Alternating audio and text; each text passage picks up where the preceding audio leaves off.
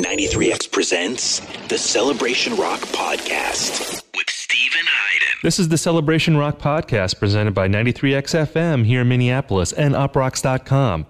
I'm your host, Stephen Hyden.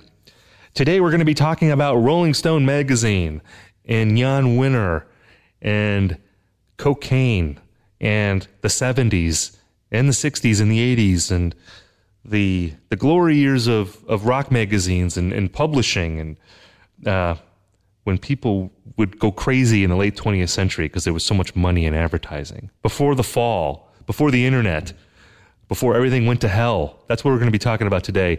I have Joe Hagan on the podcast. He wrote a book about Jann Wenner, publisher of Rolling Stone. It's called Sticky Fingers. It came out last month. I finished it last week. It's an amazing book. If you are at all interested in Rolling Stone magazine's history, in Jann Wenner as a pivotal cultural figure in the media and just shaping how the rock narrative has unfolded in the last 50 years. If you love funny, fascinating stories about cocaine abuse by famous people, if you love all those things or any of those things, I highly recommend reading this book. It was fun to talk to Joe about it. You know, Joe spent a long time. It's an interesting story with this book because he had Jann Wenner's cooperation. Yeah, he spent dozens of hours interviewing Wenner about his life in the magazine. Joe also had access to Jann Wenner's personal archive, which apparently is like 500 boxes of correspondence with various rock stars. Basically every rock star that you've ever cared about, Jann Wenner had a relationship with. So Joe had access to all this stuff, and Jann Wenner also encouraged all of his rock star friends to talk to Joe. So there's interviews in the book with Paul McCartney, Bruce Springsteen, Mick Jagger, Bono, as well as all of the people that made Rolling Stone what it was in its glory years and afterward. But then Joe wrote his book and he showed it to Jann Wenner, and Jann Wenner didn't like the book.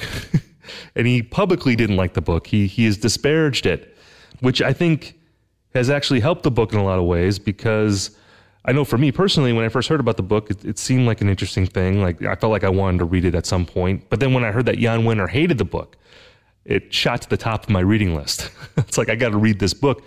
And I'm glad I did, because it's a very candid book. You know, it's been criticized for not being fair by some people or being overly harsh, but that wasn't the impression that I got. I think it is a fair book. I think it takes into account a lot of the damage that Jann Wenner left in his wake in terms of his personal relationships, his ruthlessness, and how that rubbed people the wrong way. But ultimately, I think the impression that you get from the book after you're done reading it is that this is a great man, warts and all. This was a person who definitely left his mark on American culture, for better or worse. And the book is, I think, substantial enough to really take a full accounting of that. You know, the achievements, the sort of things that he didn't do as well, you know, the mistakes that he made. It's all in the book, and it really adds up, I think, to just an engrossing read. It's 500 pages, and I flew through this thing in a matter of days. It was fun talking to Joe about that, and all that went into the book, and we're going to get to that in a moment. But before we do, I want to tell you about one of our sponsors for this week, and it is our old friends at Harry's. Now, if you have ever seen a photo of me or you know me, you know that I'm a hirsute man. I have a beard. I have fur coming out of my face at all times, and I need a good razor in order to keep myself looking semi-presentable. And with Harry's, I know that I can get a great shave at a fair price, which is why over 3 million guys have switched to Harry's. Now, if you want to be one of those people who makes the Harry's plunge, I have a free trial offer for Celebration Rock listeners. What you need to do is you go to harrys.com/rock, and you will get a free trial set that includes a weighted ergonomic razor handle, 5 precision engineered blades, rich lathering shave gel, and the travel blade cover. And really, isn't it all about the travel blade cover? Isn't that the best part? I think it is. So go to the website. Again, that's harrys.com/rock, and you will get that trial set for completely free, and you can stop the fur from shooting out of your face. Okay, so me and Joe, we talked about the book. We got into the relationships that Jann Wenner had with people like Paul McCartney and Paul Simon and Mick Jagger, as well as the fallout from his, I guess, strained relationship with Jann Wenner. It was a fascinating conversation, and I think you guys are going to enjoy it. So again, here is me and Joe Hagan talking about Sticky Fingers. So I think my reaction to the news that there was going to be a Jann Wenner biography was probably pretty common. You know, like I was interested in the idea. It seemed very intriguing. I thought, okay, I have to put this book on my reading list. And then when I read all the stories about how Jann Wenner didn't like the book, it immediately went to the top of my list. I thought, okay, this must be a good book. I mean, obviously, it seems like that publicity has helped, generate interest. But I'm wondering, like, for you, were you on any level hurt by that reaction? Like when you sent him this book? I mean, you obviously spent a lot of time. I was. Absolutely. I mean, I was not. It brought me no joy. I mean, it's not that I didn't expect some displeasure on his part. I didn't know what form it would take, whether he was going to call me or send me some big email about what he was upset about, but he never really even responded. He just began to shut down, And so, I was a little bit, it's stressful, Writing about a living person is stressful. Yeah. Because at some point, obviously, there's going to be a big divide between the way they see themselves and what is coming up in all the reporting, right? And especially in this case, because you've got this incredibly detailed archive that I had access to. I conducted just a lot of interviews, and Jann was at a stage in his life where he really wanted kind of the big great man treatment. And I don't think the book makes some case that he isn't a great man. I think it really emphasizes that what he did to create the institution of Rolling Stone. But it's a warts and all, and who wants to see the warts? So especially here at this 50-year anniversary when he's sort of checking out, I think it's just difficult for him. And so to your question, it was a rough ride there for a while. I mean, I'm just surprised a little bit by his reaction. I mean, didn't he know on some level that the book would be like this? That it would be like a tough, fair-minded book? Well, I don't know what he thought, I mean, listen, there's no more powerful force than self-delusion, and, he's somebody who kind of has created his own reality for so long, and lived really in the kind of like big tent of his own making, the big Rolling Stone world, He's been told, imagine all the rock stars that have come to him seeking favor, in one form or another. And I guess you could easily come to believe that you were well loved, and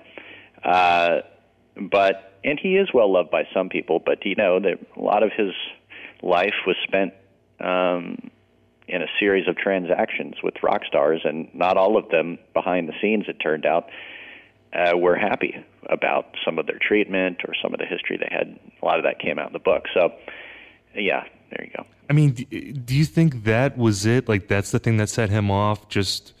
Well, I think he didn't like the title.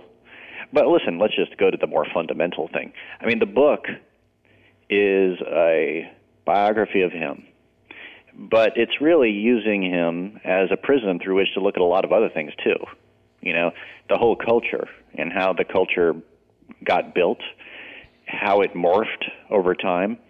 And when you arrive to this moment in the book, you have to contend with the fact that there was, the critique of the baby boomers and the rock and roll age and everything that it turned into, and all the politics of it, the cultural manifestations it later took, in the last, say, 20, 25 years with the sort of tabloid culture that he was a part of also with Us Weekly.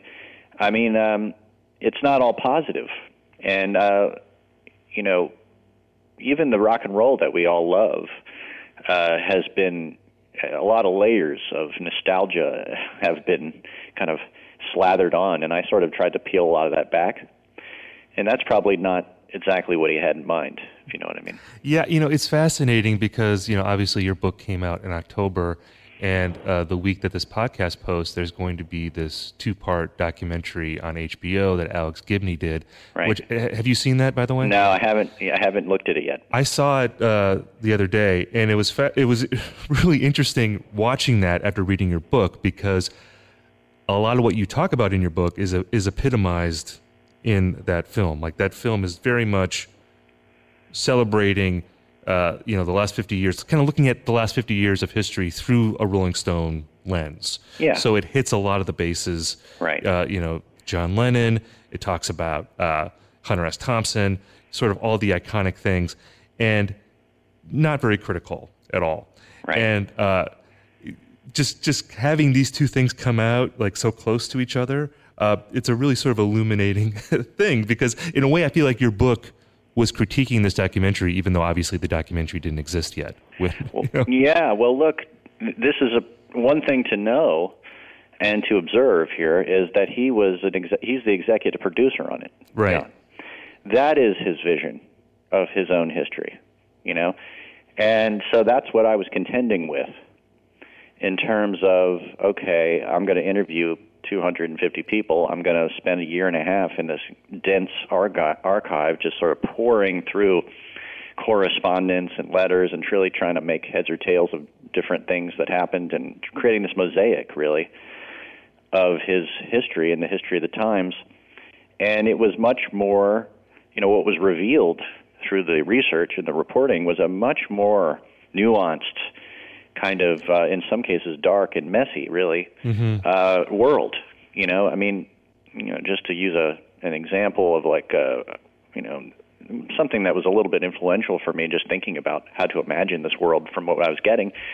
I mean, think about like Mad Men, which is like this, look, more critical look at that world, and it's all sort of into the details and the soap opera and the sets and the behaviors and in a way, that's what I was seeing, right. That version of history, rather than the one that you're seeing on that HBO thing, and just to use the TV metaphor.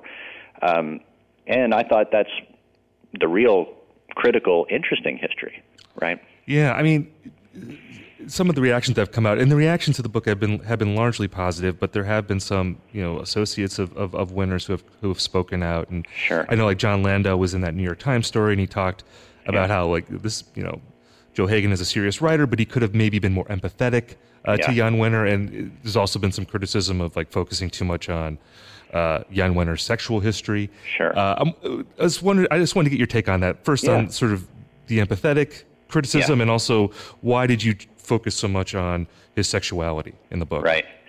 Well, that was a no-brainer. I mean, Jann helped craft the mythology of rock and roll during the height of its importance. Right. And was, one of the kind of secretly gay architects of everything we came to know and understand. And it was not inconsequential at all. I mean, it was like he had this very complicated marriage to a woman whose family put up all the money.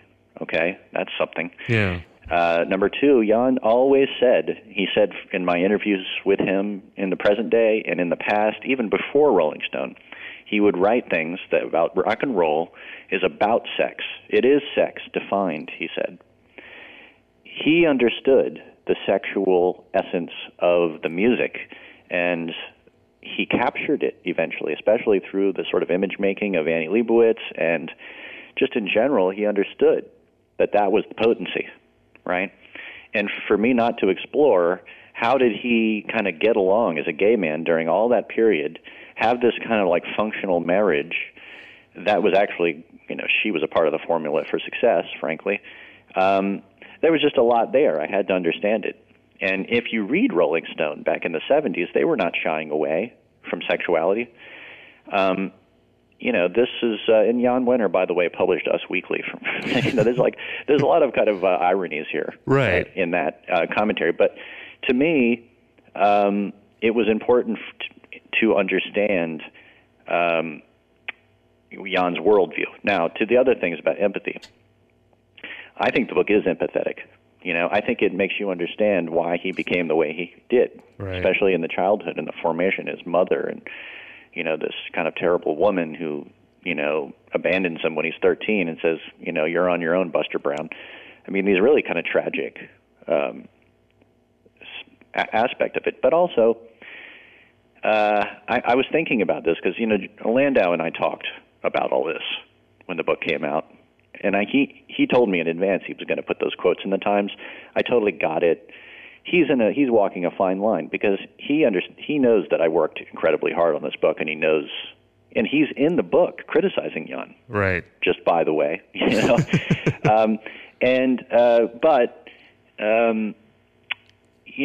listen, I didn't write this book through the retroactive lens of feeling sorry for Jann. I wrote this book to capture what he was actually like. Right. And, that was, about a man who was powerful. And how did he get that power, and how did he wield the power? And that's, maybe there are moments that call for empathy, but he was not himself a hugely empathetic person. Yeah, I mean, I agree with everything you just said, by the way. I mean, when I read the book, I didn't really look at it from the perspective of, is this guy likable or not? It's, how did this guy create the world that now exists? Because he was a pivotal part, obviously, in how rock and roll is discussed in the narrative of rock and roll. He is one of the primary architects of that. And that, as a critic, that's always fascinated me about him. And I have to say that after reading the book, it deepened my appreciation of what he accomplished and how he set about doing it, as messy and as fraught as it could be. I mean, Jann Wenner to me has always had an interesting position in terms of just a generational figure, and you talked about this earlier about him sort of being like a baby boomer figurehead in a way. Yeah. I mean, I'm not sure how old you are. Are you in your 40s? Or maybe? Yeah, I'm 46. Okay, so I'm 40. So, I mean, we're part of that generation that kind of came up behind the hippies. That's right. And there's always been, I know, like among my generation of writers, I feel like there's always been like an edible relationship almost to Rolling Stone and Jann Wenner, where there, on one hand, there's a lot of admiration, but there's also this feeling of like, we have to kill this guy metaphorically. Yes. We have to take him down. And I'm not saying that you had this with that book, but in a sense, I mean, did any of that stuff fuel your interest in him? Well, listen, he says in the book, or he was quoted years ago in the Adweek, and I've always thought about this myself, that the Generation X, which I am a part of, this kind of like in-between generation, was always sort of like this subset of the boomers. We were living in their shadow and kind of like continuing the, their narrative, or having to contend with it and deal with it. In a way, it's like, it's hard to imagine a more journalistic generation than Generation X, because we're sort of like both in it and outside of it at the same time and able to judge it. And we always did judge it, I feel. Right. But we also love it, right? Right? I mean, I grew up with all that music. I love all that music to this day, the 60s sensibility and music and sound. And, of course, I'm a big fan myself, so completely committed to it. But when I went into this book, I remember thinking, well, I presumed that the book would be just a series of rock and roll, anecdotes, the kind that you see on the bookshelf in the bookstore in the music section, But as I got into it, I was like, I had to follow the story. And the story wasn't that. It was something different. It was Jann as a social climber. Right. And as a guy who kind of used the rock and roll revolution to,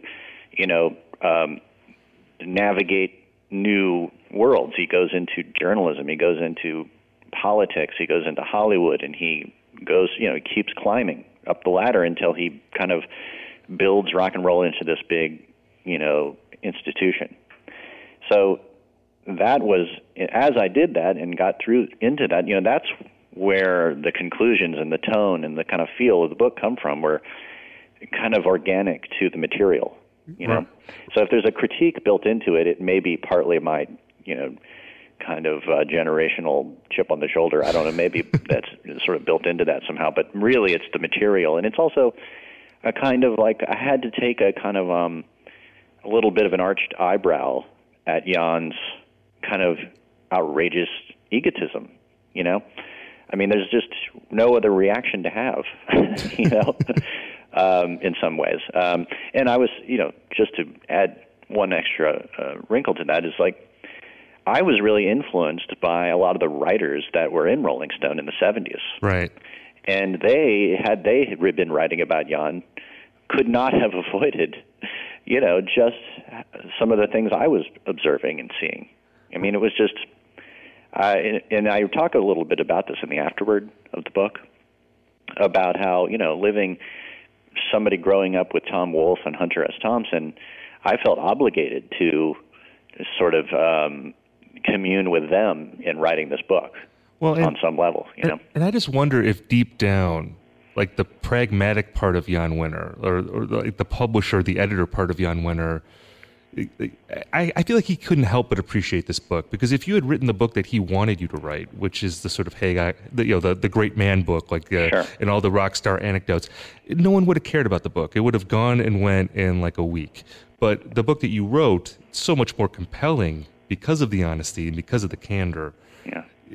Like you said, it is more in the style. I mean, Rolling Stone was part of that style of journalism, which was, I mean, obviously there was a lot of glamorization of rock stars and all that stuff. And yeah, but that was later. If you read the 70s stuff, it's brutal. Like pulling the curtain back on celebrity and exposing, I mean, because that was the height of rock and roll's power, and so they treated it like a power, like something that you could, shoot spitballs at. And then they were ripping people and putting crazy gossip in the random notes, and it was all very raw and kind of free and arch as well. There was a real irreverence towards it all in the 70s. And in addition to the kind of, later it became much more, kind of with the sober tone of awe, right? That was sort of more, that evolved over time. But if you look at the early 70s, kind of golden age of Rolling Stone, it was much more irreverent. Right. And I felt, I wanted to kind of bring a little of that in and just show that they didn't, at one time, at the height of their powers, at the height of Jann's powers and the height of Rolling Stone's powers, Fear and Loathing in Las Vegas. I mean, Jesus, that's not,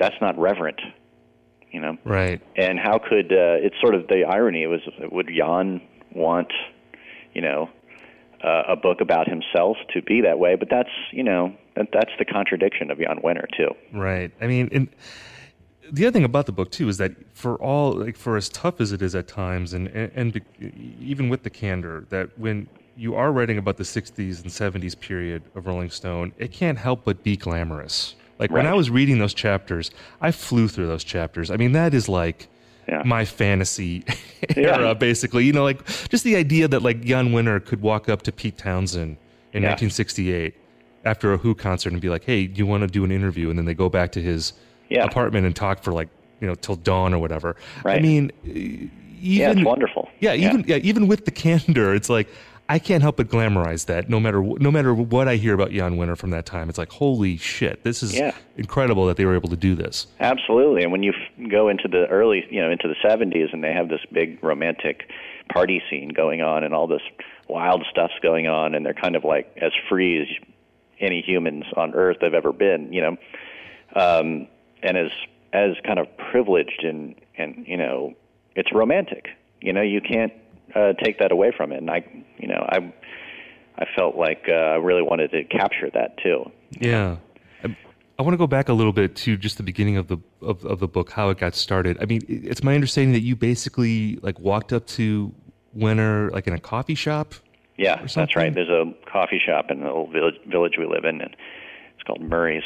And I recognized him right away. I knew who he was just from being in the business, and I'd once interned at Rolling Stone years ago.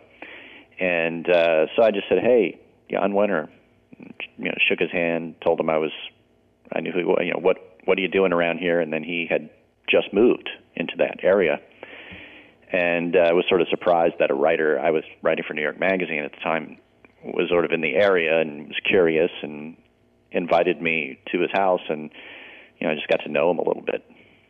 And obviously, did you know at that point that you wanted to write a book, or did that come later? Oh, that was it was later. I had no idea. I was just sort of, hey, this is fun, What a kind of weird, strange, serendipitous thing to run into this guy. And was just sort of gawking, really, at his wealth and curious about his, where he was in his life, but also wanting to get the stories, hear about some of the rock and roll stories. And I would just sort of, so tell me about Dylan, and he would, churn up a few memories that were fascinating. But nothing really came of it. And at one point I asked him, are you going to write a memoir? You should write a memoir. And he said, I had something going, and it just sort of fell apart. And that turned out to be the Lewis McAdams book. There was a book that he had attempted. And we didn't really pursue it. And then one day, flash forward maybe a year and a half, he took me out to lunch, and we ostensibly to see if I wanted to work for Rolling Stone. And I was a little reluctant to do that because I was enjoying New York Magazine. But then he popped this other question, well, how about writing my biography? And that's kind of where things began. All right, we have more of my interview with Joe Hagan coming up here in a minute, but I just want to tell you about one of our sponsors for this week, and it is our friends at Brooklinen. You spend a third of your life in your sheets. Are they taking care of you the way they should be? With Brooklinen.com, you can get the high-quality sheets and bedding you deserve at a price that won't keep you up at night. Now, I love my Brooklinen sheets, and I want you to try these sheets because I know you'll love them too. And for my listeners, Celebration Rock Pod listeners, Brooklinen.com has an exclusive offer. You're going to get $20 off and free shipping when you use the promo code CELEBRATION at Brooklinen.com. In fact, Brooklinen is so confident that you'll love your new sheets that they offer a risk-free 60-night satisfaction guarantee and a lifetime warranty on all of their sheets and comforters. There's no reason not to give these sheets a try. The only way to get $20 off and free shipping is to use the promo code CELEBRATION at Brooklinen.com. That's Brooklinen, BROOKLINEN.com, promo code CELEBRATION. All right, let's get back to me and Joe Hagan talking about Sticky Fingers. What's fascinating about Wenner is that it seems like he'd been preparing for this moment for his entire life. You talk about how he had been collecting papers and materials, kind of collecting this archive of his life, like going back to childhood, basically, right? Yeah. Well, he's always had this sort of epic sense of himself, as having some kind of destiny for greatness, which, in his yearbook in high school, he has this quote, greatness knows itself. That was like one of his high school quotes, in the yearbook. So, if you believe that, or if you're the kind of person who's going to put that in your yearbook, you probably are also the kind of person who's going to save every last, shred of paper from your life, the paper trail of your greatness, right? And he did. He kept everything. And his archive was, you hear the proverbial drinking from a fire hose. Well, that's what it felt like for me at first, trying to figure out how I was going to wade through this huge 500 boxes of correspondence and everything else. So, but I figured out a method and got through it. What kind of stuff was in there? Give me an idea. The first thing I ordered up from his archive, you would order boxes. You could search on a little online database for names or subjects, and then it would show you all the boxes that contained stuff about that. So I ordered up all the John Lennon stuff. And I thought, well, I'll look through this and see if I can construct a book proposal. That was the initial idea. And as I went through it, it was correspondence, letters, telegrams, postcards, drawings that John Lennon had sent him, the famous kind of pen and ink drawings he would do of John and Yoko, together. And, and at first I didn't really know exactly what I was looking at. At first it's just memorabilia. You're looking at it and you're like, well, what is this about? And then you kind of have to use your sort of journalistic head to say, well, let's put these in a timeline, figure out what's going on here. And eventually, though, I started to see these. You get up to 1970, 71, and you see that Jan has done this gigantic interview with John Lennon, and then he's corresponding with Lennon about wanting to turn it into a book, and the next thing you know, you see a letter from John Lennon saying, "No, I don't want you to do that." And the next thing you know, Jann has published the book against John Lennon's will, and then now John Lennon is furious, right? And I was like, "Oh, wow, I've never heard anything about this. This is a new storyline." And so a lot of my investigations into the archive were trying to piece together, well, what are the little narratives that are going on inside the story? And my initial, the way that I got through the archive was to make a decision about, I'm going to write about Jann's major relationships with the major people, because imagine, how much, like, anecdotal stuff had to hit the cutting room floor because it's about, like, Deep Purple or something. Deep Purple, they're going to have to write their own book. So I have to figure out and he didn't care about things like that. He cared about Mick Jagger, John Lennon, Bob Dylan, and of course there's Annie Leibovitz and Hunter Thompson. So I stuck with these major relationships and created the narratives out of them because those are the people that were in his social world, or the people whose social world he wanted to be in, right? Yeah, I mean, getting back to John Lennon, you write later in the book about the aftermath of John Lennon's murder in 1980 and how Jann Wenner essentially told Yoko Ono that he would, like, take care of John Lennon's legacy. That's right. Make sure that he was remembered. Yeah. And, that's the stuff that I was most gravitated to in the book just as a music critic, because you really realize that just how deliberate Jann Wenner was about shaping the narrative of rock history, and how much it was based on his personal relationships. Like, I didn't realize that he had, this sort of enemies relationship with Paul Simon, going back to the 60s, and that this influenced how Rolling Stone covered Paul Simon, for years. Yeah. Like what was, like, because it's like Paul Simon, like, hit on a woman that Jann Wenner liked in the 60s or something, and then slept with his college, quote unquote girlfriend. There was this woman that was sort of like the consummate hippie of, San Francisco at the time, who her name was Denise, and who Jann wrote about in his sort of attempted novel. He had an attempted sort of roman à clef novel about his life at Berkeley in the 60s, and she was the main figure in it. So at one point, Jann was, Jann was in Hawaii one summer, staying in his mother's house, and while he was away, Denise had an affair with Paul Simon when Simon and Garfunkel came through town. And it's all kind of amazing stuff. But then Jann hears about it, and he's very upset because he had been pursuing her and wanted to pursue her, and he wanted to marry her, later. And it was Denise who noticed. She was the one that told me in the first 3 years of Rolling Stone there was hardly anything written about Paul Simon, and that Jann would sort of very reluctantly cover him. So, and then later on, Jann talks about how we've always had a prickly relationship, as he's quoted in the book, and how they've, had fights here and there. And of course, the most dramatic is Jann and Jane Wenner, his wife, ex-wife, and talk about how Paul Simon fell in love with Jane Wenner and wanted to run away with her and told her to leave Jann and come with him. And of course, Jann resented this. Yeah. So it's just, that's why I was so interested. And that was in the late 70s that happened, right? That's 76, yeah. So this is why I was so interested in the personal relationships, because you learn that if you follow them and describe them, you understand sort of the output that people were reading about in Rolling Stone, I was, one of my favorite interview subjects in the book is Paul McCartney, because it's clear that he resented Jann Wenner's pro-John Lennon bias. Yes.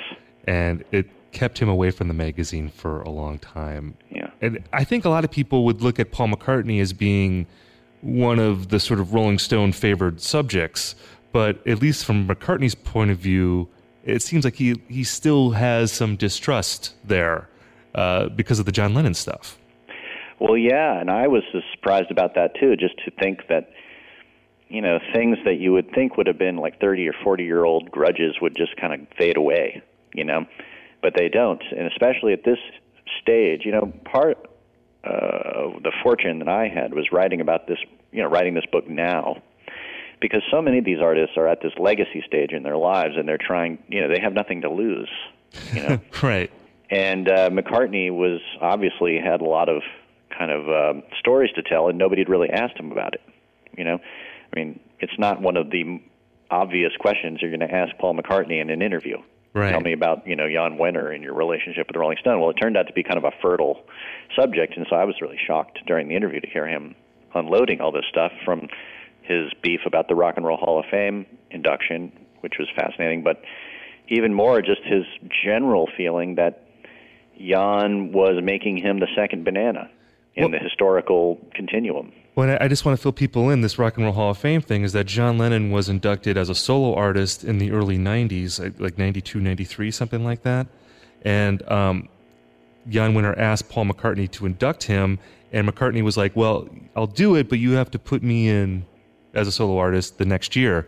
Right. So then Jann Wenner says yes, and then McCartney reads this open letter to John Lennon at the ceremony. It's a very emotional speech. Everyone loves it. And then the next year, McCartney doesn't get in.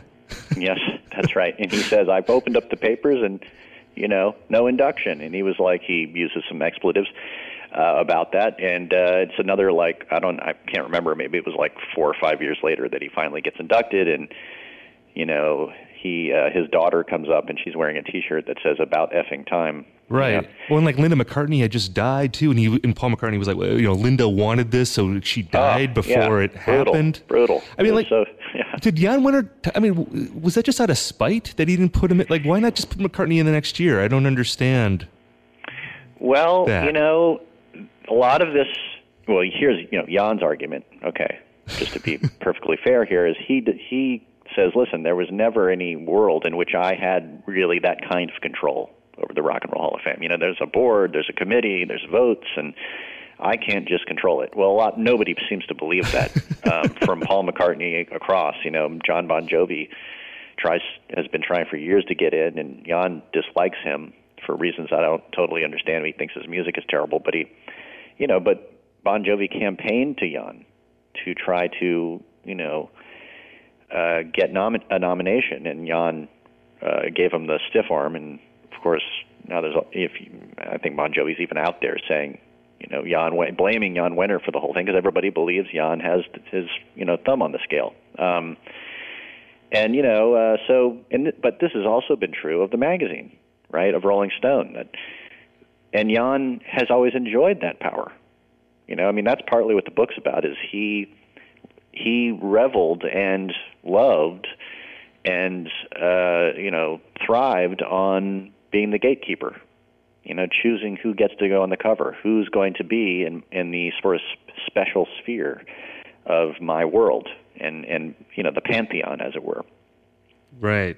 And it's amazing. I mean, the Rock and Roll Hall of Fame thing is just sort of an ongoing controversy because, there's so many bands from the 80s that haven't made it in, like post-punk bands, bands that you think would be in this, like Sonic Youth or The Cure or Depeche Mode.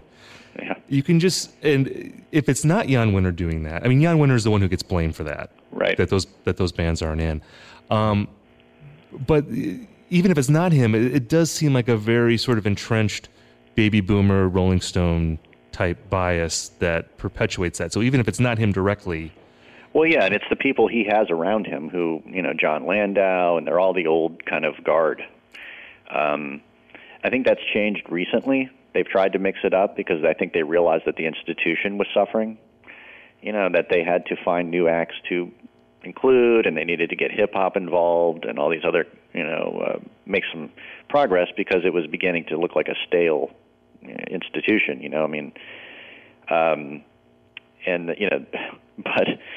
just the controversy has always been there because it's a political thing at the end of the day. If Steve Miller got inducted and he was still yelling about it during the induction, right? Right. Very, very bitter about it. Of course, those guys have had a long history of disliking each other.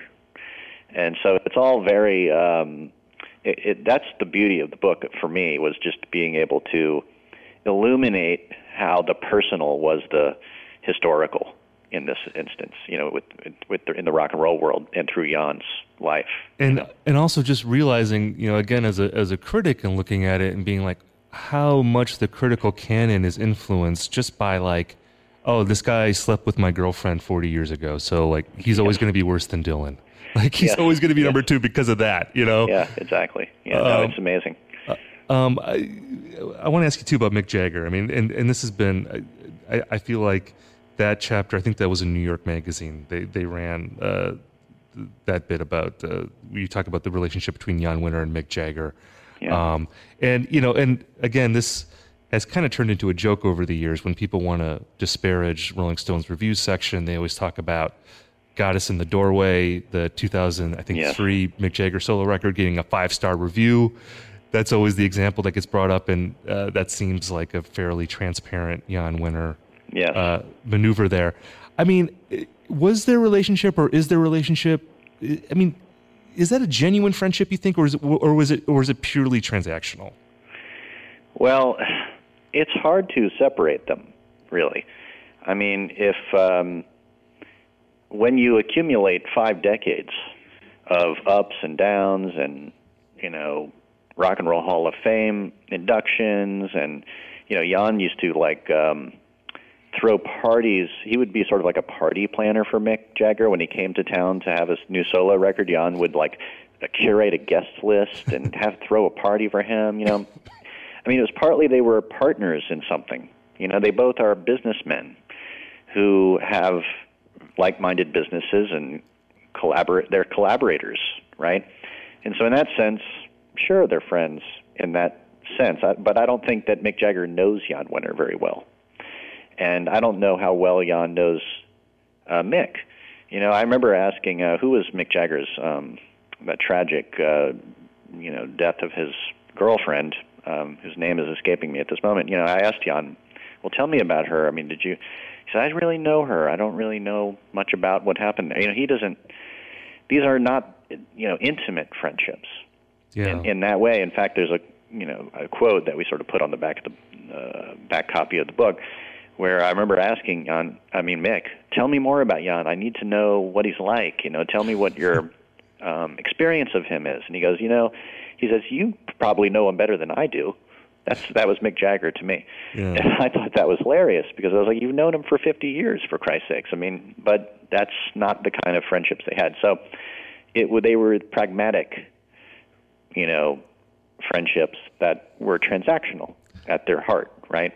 And that's sort of borne out in the genesis of the whole relationship, which is, you know, the Rolling Stones lawyer sending a cease and desist order to Jann, telling him, you can't publish a magazine called Rolling Stone because you're getting commercial benefit from our name, right? Yeah. And this became the sort of subtext of their relationship. You know, it just occurred to me as you were talking about this Jagger interview that you could do a sequel to this book where you just ran like unabridged interviews that you did with these people. You know, like I would want to read that. Like, yeah. Well, I'm going to be posting on my website, joehagan.net, some audio outtakes from the interviews. Okay, which I have a bunch sort of teed up. I just have to put them up, and I'll be doing that, in the next couple of weeks. I mean, did Jann help you get? Because you talked to everybody. I mean, you know, Jagger, McCartney, Springsteen, Bono, like all of, you know, and obviously all the Rolling Stone people. Like, did Jann help you get those people, or how hard was it to get all these people on the record? No, it was easy. I mean, he wanted them to talk, and he often would say, you know, in emails to them, which he'd CC me on, he would say, tell them everything. Don't hold back, you know. And it was almost as if he was, you know, this is the moment. Let's just do it, you know. And I'm not sure what he expected was going to come out of that. But in many instances, it wasn't probably what he was hoping. Yeah. You know? Well, because I was going to say, like, it's not, I mean, it's not like Jagger is ripping Jann Wenner in the book, but it's not like you said, it's not like he's talking about them being best friends. I mean, it is a fairly, you know, sober look at their relationship, and all the people are very candid in the book. Yeah. I mean, I just wonder if that was part of his disappointment that they didn't say what he was hoping that they would say. You know, I don't know. I hope that one day I'll get the chance to ask him about that. I mean, I think, frankly, that it's probably a combination of things that it's upsetting him. I'd be curious if he actually read the entire thing, you know? Yeah. I can imagine him throwing it across the room at some point. But and it may be just sort of like the way that I connect him and the culture that he came out of to the current culture and Donald Trump, which is, it's a tough connection to make, but I felt like that I had to. And, that may not make him happy. But, there's an amazing kind of little moment at the end of the book. This was towards the end. I remember one of our last interviews. I said, I need to get you to comment on the fact that since Donald Trump was elected, there's like 4 or 5 Us Weekly covers in a row that all had the Trump first family on them. He started to follow the Trump family as a sequence, and it was not hard-hitting, It was just tabloid stuff. And the first one was Meet the First Family, and they stood for a portrait, right? And I said, well, on the other hand, he's publishing Rolling Stone with Matt Taibbi, railing against Donald Trump. And I said, well, how do you justify that? And he goes, I had doubled sales, It's what people want to read about. And that's Jann, in his essence. He's a publisher, he's an opportunist. Right. And in some sense, that's like what the book's about. And maybe Jann probably doesn't perceive himself that way. He wants to think of himself as a guy, he said this in interviews this year, that he was helping kind of catalyze a social movement. Right. Which I read that, and I was like, wow. I guess you could think that, but, you published Us Weekly. You published, John Travolta on the cover of Rolling Stone. It's like it's a celebrity culture, and that's what he really loved, right? And it was so transparent that that's what he loved, was the celebrities. Right. In any event, he may not view himself that way or want to at the 50-year mark when he's trying to do a victory lap here. Well, and I think in terms of music coverage, he made it about celebrity, and how, and sort of the same cast of characters being recycled, throughout time. Yeah. Just to kind of as a wrap up question here, one of the anecdotes from his childhood that stands out in the book is he has this very troubled relationship with his mother, and his mother ends up leaving the family, and when she leaves, she says to him, "You're on your own, Buster Brown." Yeah, which is a heartbreaking story. Very. Is that his Rosebud? Would you say? I would say so. If you're going to circle around one, that's it. And in a way, it wasn't difficult to, observe. It was just very transparent that was the truth. And, a couple of Jann's girlfriends, one from high school and one from college, later went on to become psychotherapists. And both of them were just, called it exactly that. They said, listen, it was all about his mother. His ambition, his just kind of desperation for affirmation that he never got from his mother, and it was all there in black and white in the story, and his correspondence with his mother, and his correspondence with other people. And he would tell people in the 70s later on, when people were kind of wondering about his behavior and his personality, he would say, well, my parents fought over who had to take me, not over who got to have me, right? And that was, gets to the heart of his insecurity. And of course, these guys like Jann, who kind of sometimes achieve great things, are often driven by that kind of deep insecurity. Right. Well, Joe, the book, Sticky Fingers, great book. If you are at all interested in Rolling Stone, rock criticism, Jann Wenner, cocaine stories, the whole lot of it, you got to read this book. It's an essential read. Joe, thank you so much for talking with me, man. It's been great. Oh, man, I enjoyed it. Thank you so much for having me. I really appreciate it. All right, take care. All right, that was me and Joe digging into Jann Wenner's life, digging into the background of Rolling Stone. And like I said at the top, if you have any interest at all in, not just Rolling Stone, but just media in general, or music media in general, I think you're going to get a lot out of this book if you read it. If anything, it has lots of great cocaine stories. Famous people doing blow at parties in the 70s. Who doesn't like to read that stuff? That's like the stuff that I love to read more than anything. I love to read about people doing cocaine. So that can be my blurb for the book. Joe Hagan, if you're listening, read this book if you like to read about people doing cocaine. Okay, that's my blurb. Guys, thank you so much for listening. I just want to give some ups to recent stories that I've written on uprocks.com. I think I talked about this last week. I recently wrote about my favorite new band. They're called Gang of Youths. They're out of Australia. I talked about this on last week's podcast, and I said it was going to be up the previous week, but it wasn't up at that time. It went up last week. So you want to read that story. I also wrote about the Rolling Stone 10th anniversary special, which is a tangent in Joe Hagan's book. We didn't talk about it in the interview. It is the worst rock and roll show that's ever aired on television. It was a variety show meant to commemorate the 10th anniversary of Rolling Stone. It's hilariously bad. I wrote about it on UpRocks. You're going to want to check out that story, and you're going to want to check out the special, which is on YouTube. It's really funny and really great. Otherwise, guys, thank you so much for listening. Thank you again for your support of this podcast. We wouldn't be here if it wasn't for you. It's always great when I hear from listeners talking about the podcast, talking about what you like. Sometimes you talk about what you don't like. Sometimes you talk about the words I mispronounce. I mispronounce a lot of words on this podcast. I'm trying to get better at that. I joked last week that we're going to do a retrospective when we hit our 100th episode. And it's just going to be a montage of all the words I've mispronounced on this podcast. It's going to be a 3-hour episode.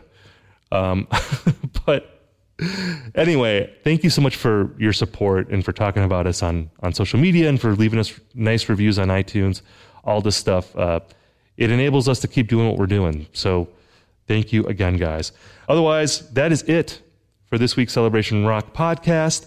We will be back again next week. See ya.